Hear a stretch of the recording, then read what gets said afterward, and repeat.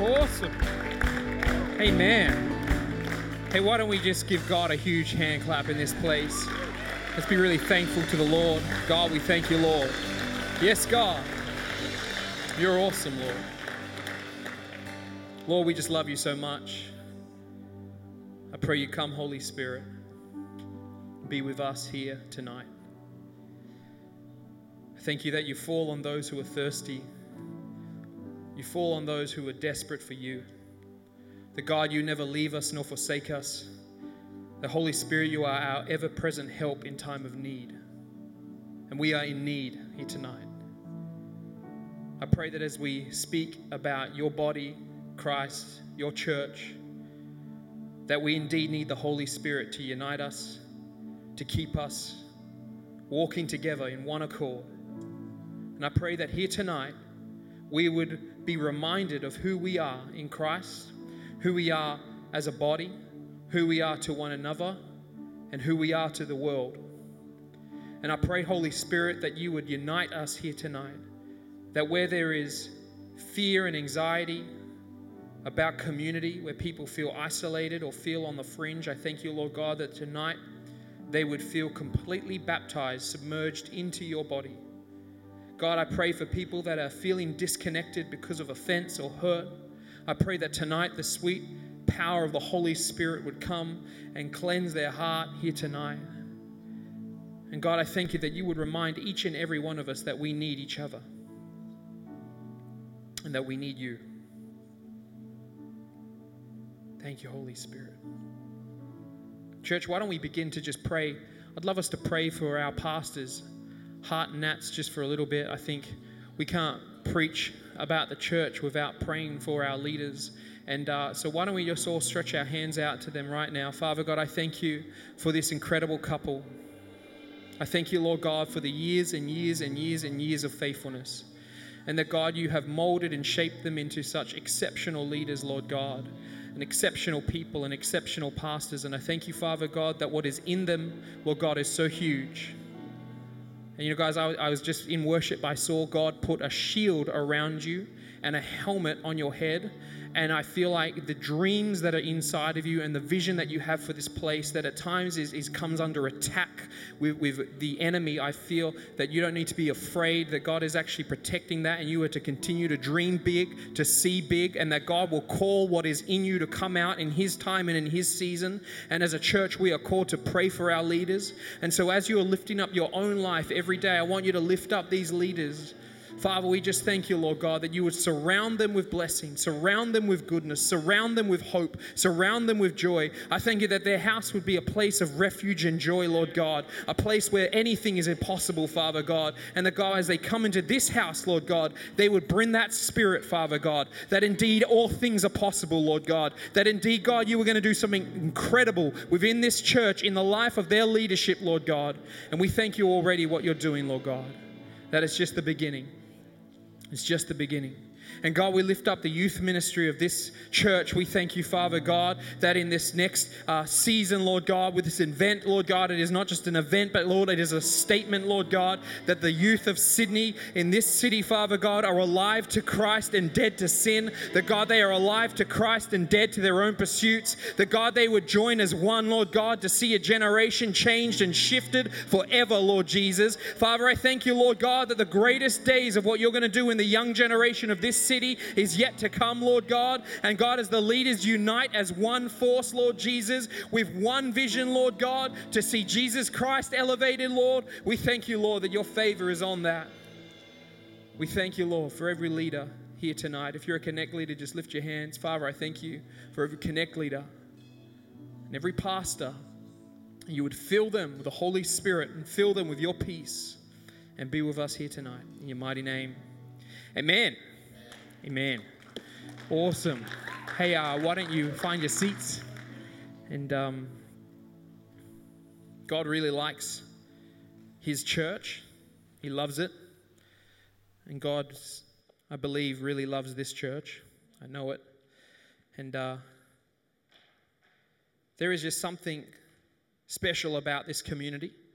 And I think we need to be consistently recaptured by what we have in one another and what we have here. And so I hope to be able to do that with you here tonight. My intention is for you to realize what indeed you have been baptized into.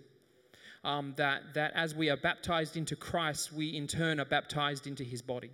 And that we cannot separate these, although sometimes we separate them in terms of taking membership and the actual physical activity of that. We can't forget that theologically, as we are baptized into Christ, we are baptized into his body. And so you can't basically do this alone. The crux of my message is this, is that we need each other. We need each other. 1 Corinthians 12 and verse 12 and 13 says this, "For just as the body is one and has many members, and all the members of the body, though many, are one body, so it is with Christ. Just as the body is one, just as I am one body made up of many different parts, so it is with Christ, so it is with the Messiah, so it is with Jesus and his plans of how he was going to transform this world, was that he would do it through many people with one Spirit. It says that for in one Spirit, the Holy Spirit, we were all baptized into one body. This is great. Jews or Greeks, slaves or free, and all were made to drink of the one Spirit. The point of Paul's discourse in chapter 12 and leading into chapter 13, which is all about love, is this, that we need each other. We need each other. To be baptized, submerged into Christ, for particularly the audience that Paul is talking to here, again, to be submerged or baptized into Jesus for a first century believer was to be baptized into a body. They knew that the Christian walk was never an individual walk. It was always a walk of community. Community with God. And that's the great power when it says they are baptized by the Spirit, that the Holy Spirit, his ultimate mission is that of connection. He lives within himself as a community of love with the Father and the Son. The Father, Son, and Spirit are an internal community of love, represented so strong and together united that indeed they are one God with three distinct persons loving one another. And the Holy Spirit is the love that holds that love together. And he brings us into that community of love. He is a great connector. He connects us into community with God, but then it says in this scripture that he also connects us in community with each other. That's a powerful thing. That he is connecting us in community with God. He is restoring us to a relationship with God where we have found sin and things that separate us from Jesus. The Holy Spirit, as we accept Christ by faith, brings us back into restored relationship with God. But as he does that, equally so, he is restoring us in relationship to one another.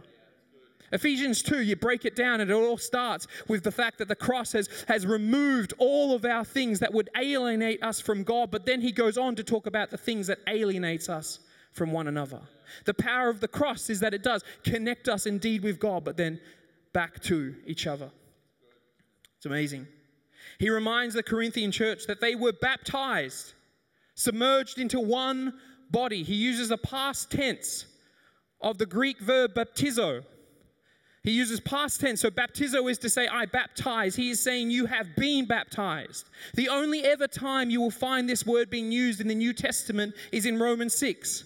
When he says, how can we continue to sin if we have been baptized into Jesus? How can we, if we are to then bring that context to this scripture, how can we remain alone, isolated, individual, pursuing our own pursuits if we have indeed been baptized into one body? Into one body. To be baptized was to give up what I used to have, to repent from my old life and completely be submerged into the new life. For them in this context, they're thinking back, all the way back to the journey of Exodus from the Israelites coming out of Egypt. And they pass through the waters of the Red Sea, leaving forever the slavery that they had been connected to, going into a new community of the people of God, looking forward to a promised land. And for the New Testament church, we indeed are submerged into Christ, leaving our old life through the waters of baptism into a new community, looking forward to indeed the return of Jesus Christ, our eternal hope, our eternal promised land. This is what it means to be baptized, to be completely submerged into what we believe. Completely submerged. So likewise, as the believers were baptized into Christ, they were baptized into this body, into a new family, a new community. They were letting go of their old loyalties and attaching to this one pursuit together, this one great body. It's amazing. And the amazing phenomenon of the church is that it took people of extreme diversity, Greeks, Jews. It's unheard of for Greeks and Jews to be connected together. It's unheard of for Greeks and Jews to be seen together. But through the Holy Spirit and this great new connection under one head, Jesus Christ, He unites us. And tonight, there are many different people in this room. And you might be able to even look at the person next to you and say, normally we wouldn't get on. Normally we wouldn't connect. But through the power of Christ and the redemptive power of His blood and sacrifice in our lives and the power of the Holy Spirit, we are connected. If I was to do an exercise, which I won't, because I've learned people don't tend to listen to me when I try to get them to do things they don't want to. But if I was to make you stand up and go and sit with someone else in this room that you'd never met before, just go and sit down. It might feel a little awkward, but it shouldn't feel strange. It shouldn't feel so awkward that it's uncomfortable, because indeed we are one body. That's the power of what we believe, that it unites us in a pursuit. It unites us together. I think it's fascinating that He uses the term one body. He doesn't say we are baptized into a kind of connected community. We are baptized into a mostly getting along community. He says we're baptized into one body. Meaning that you cannot distinguish any longer. Although we have individual differences, but we are united with such strength. And the power of the early church was that it was so united in its cause. It was so united in its belief. It was so united that this tiny new church unearthed the most powerful empire of the day. Rome was nervous about the new church because they were so united and so consistent in their pursuit. They unnerved the most powerful religious, political, and financial established things of the day. As one community, one church, represented through different local expressions, they were living out this cause of Christ. They were living out being the message to the world. They were living out being the message of Christ. And the church today is no different. We today are the community of God, connected together, united in love, united by the Holy Spirit, and united under the one head, Jesus Christ. And we are here to live out that message. To live as Christ's representation on this earth as His body. We live out to be the functional existence of God in this community. We function as reflectors of His love. As people that have received an unmerited, undeserved love that has been poured out in us. We in turn should be reflecting that love out to the world. We should be reflecting grace and acceptance and love, not only out to the world, but toward one another. We reflect His love. We are announcers of His good news. What's crazy is that as you announce your own personal testimony, we indeed can announce a community testimony that God has done something not just in the life of one person here, but in the life of many. That He has done something in all of us and united us in something that is far greater than what we used to live for. That what God is doing in us together is just extremely outweighs anything that we had been pursuing in our own lives. That now we have been brought in and we announce this good news. We are examples of His transformative power. It's amazing when God changes you individually. It's something else when He changes an entire community. That all of a sudden, again, these people that shouldn't be getting along, or we should normally just be fighting and backbiting, but for some reason we live with this sense of forgiveness and grace for one another. For some reason we begin to take ownership of our lives for each other, and transformed by the Holy Spirit, we move and work as an example of His transformative power. And ultimately, we are a signpost to hope. We are a signpost to eternal life. As we indeed are in relationship with Jesus, and then in relationship with one another,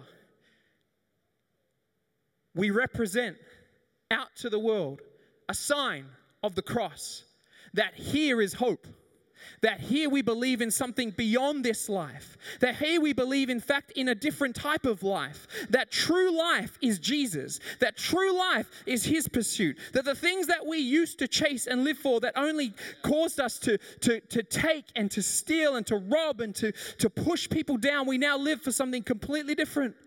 We live to give. We live to love. We live for Christ. It's awesome. That's who we are.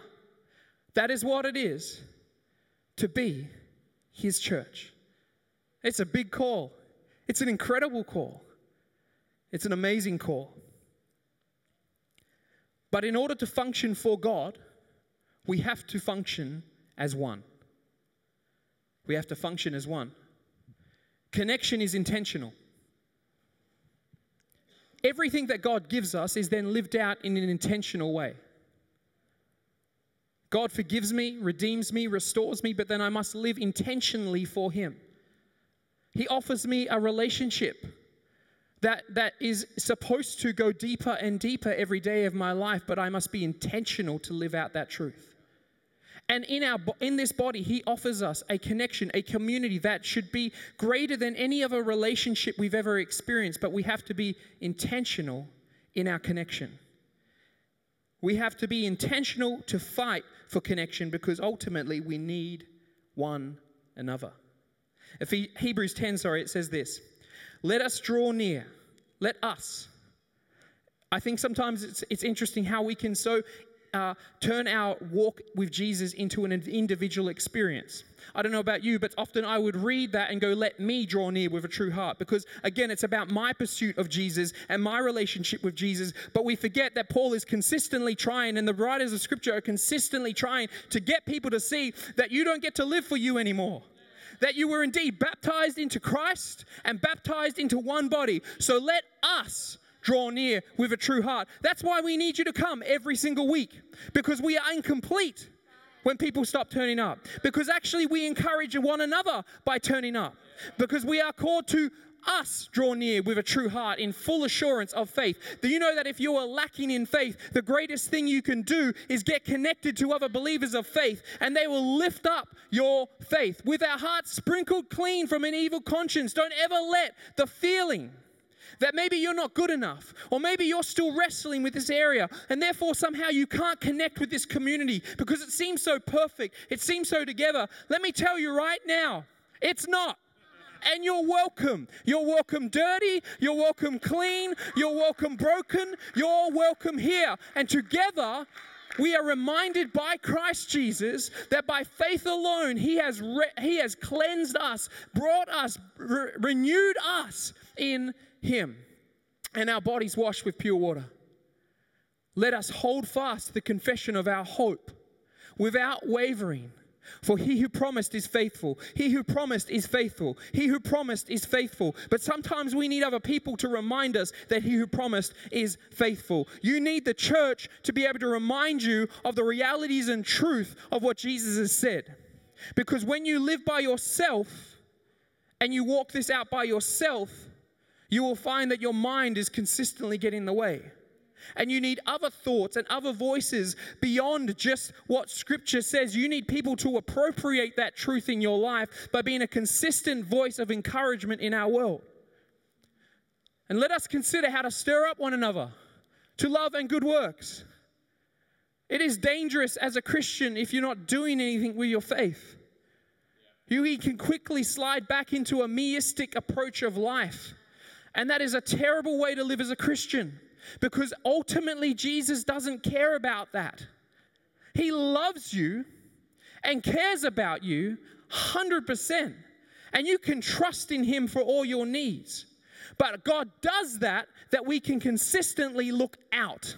He says, seek first the kingdom of God, and all these things will be added unto you. But when we live in a self-seeking world, we begin to mix up what we believe about God. And suddenly God doesn't turn up in an area we thought God was going to turn up. But that's because that doesn't matter, because this life is not real. That what we are looking forward to is something that outweighs anything that we can experience right now. And for us to encourage one another, stir up each other, say, man, that sucks that happened, but praise Jesus, let's go love someone. Let's get out of ourselves and go and serve someone. Because I don't know about you, as soon as I stop thinking about me and start looking out, life seems tolerable again. Because we were created to be a vessel where the love of God can flow in and sustain and fulfill and create all of our identity and needs and then flow out. And that is what we do for one another. No turning back. All right. Last verse.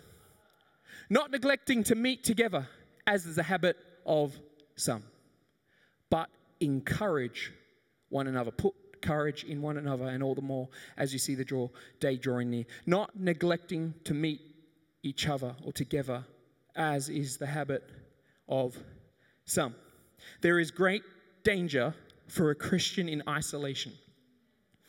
I love isolation. I do. Has anyone ever done their Myers-Briggs? Yeah, so it kind of tells you what kind of personality you are, and some people are extroverted and some people are more introverted. I used to be like extroverted until I started like talking to people for a job. So I used to be a case manager before I was a pastor. Now I'm a pastor and I'm constantly talking to people. I've slidden way back to introvert. And so there is nothing more blissful to me than the idea of no one. The idea of just isolation, and every introvert here is just going, now you're preaching. Now, before I didn't like you, but now I like you. And for me, just to sit back in my chair and just have like 20 minutes before my kids get home or 20 minutes, and it's just beautiful.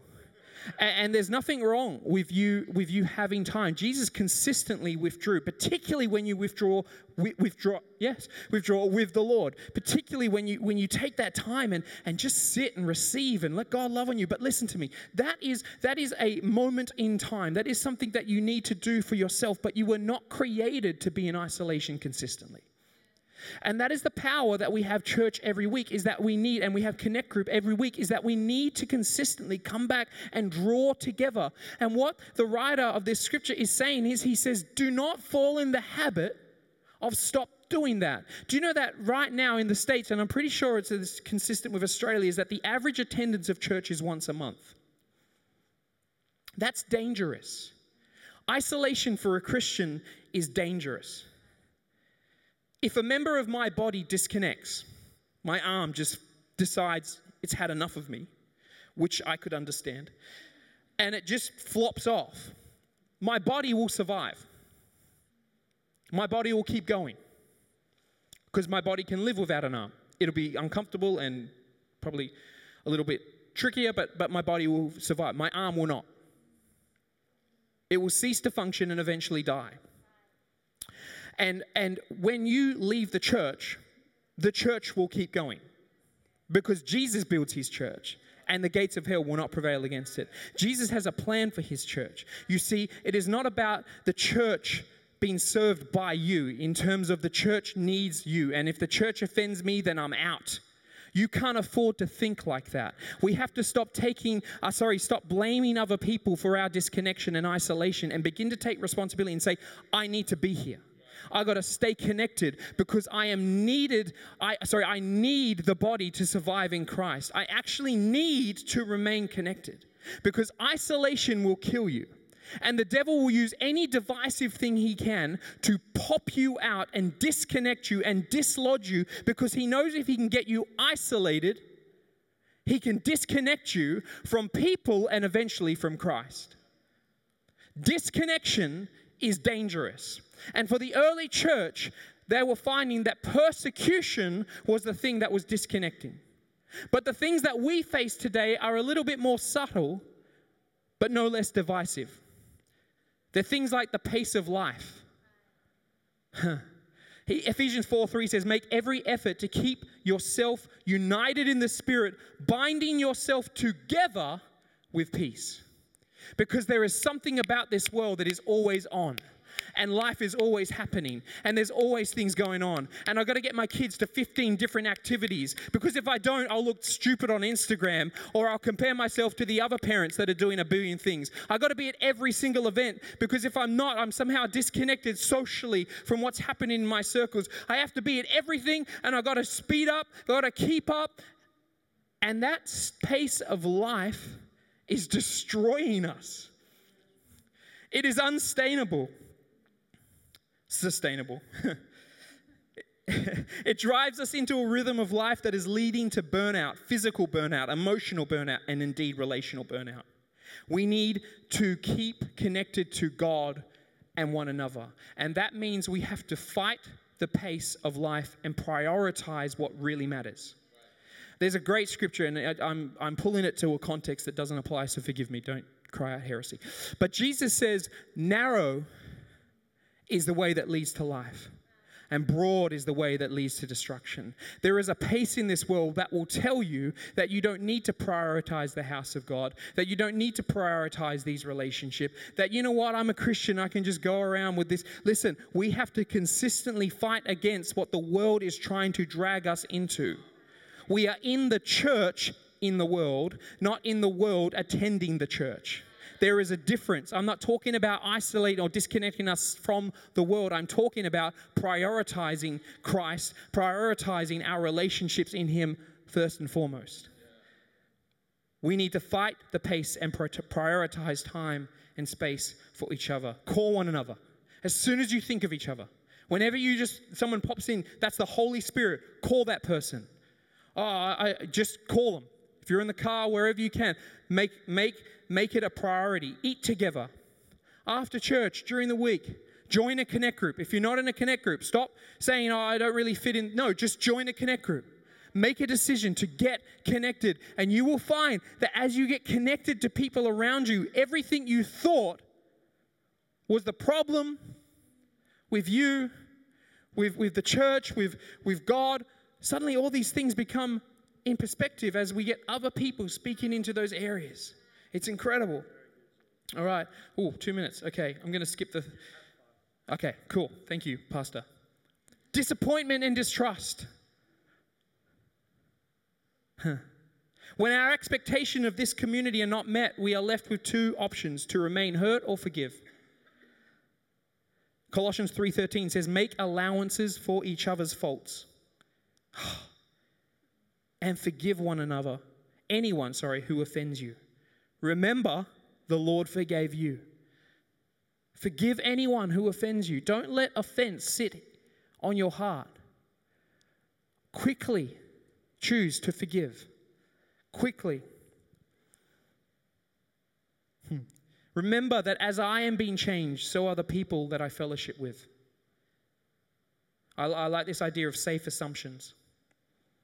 You know when they say assumptions are not so great?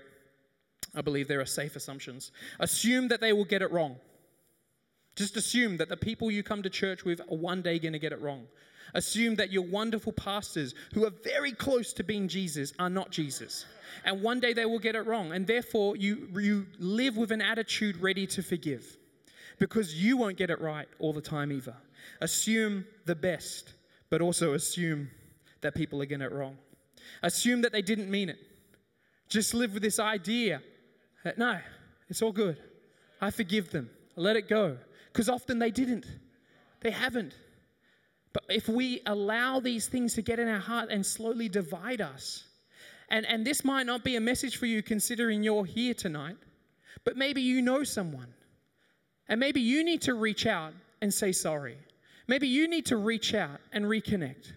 But we can consistently help one another to trust and forgive each other. And the last one, that the thing that can disconnect us is familiarity. When we fail to recognize the value of something, it does not change its value, but it does stop us from experiencing it. Have you become too familiar with something that is incredible. That by all rights shouldn't be happening.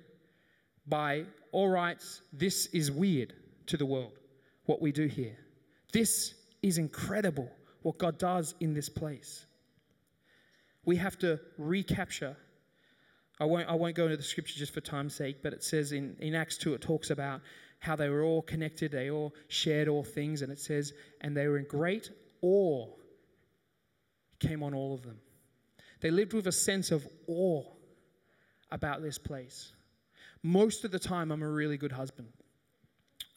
When I begin to fail to do my husbandry duties and put the rubbish out and do the things not just as a kind of like, oh, that's right, I said I'd do that a week ago, but actually live intentionally, and really is generally when I've become too familiar with how awesome my wife is and how incredibly blessed I am, and the reality that I seriously married up. And I think in relationships, when familiarity gets in the way, it disconnects us because we begin to treat what is incredible as a common thing.